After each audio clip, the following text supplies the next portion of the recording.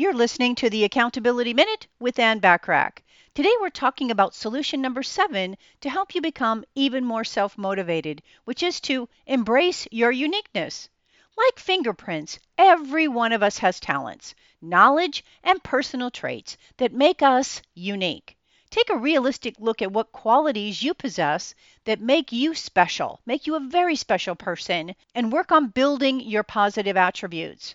Recognize and celebrate your unique talents and perspectives, as they are your greatest assets in helping you to reach your goals.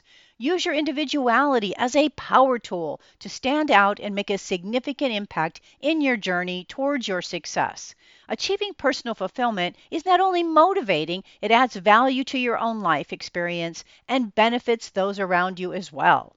Tune in tomorrow for solution number 8 to help you become even more self-motivated. In the meantime, want more from me, the Accountability Coach? Subscribe to more high-value content by looking for the Accountability Coach podcast, which can be found on most podcast platforms and in most English-speaking countries, and of course, on accountabilitycoach.com. I appreciate you listening.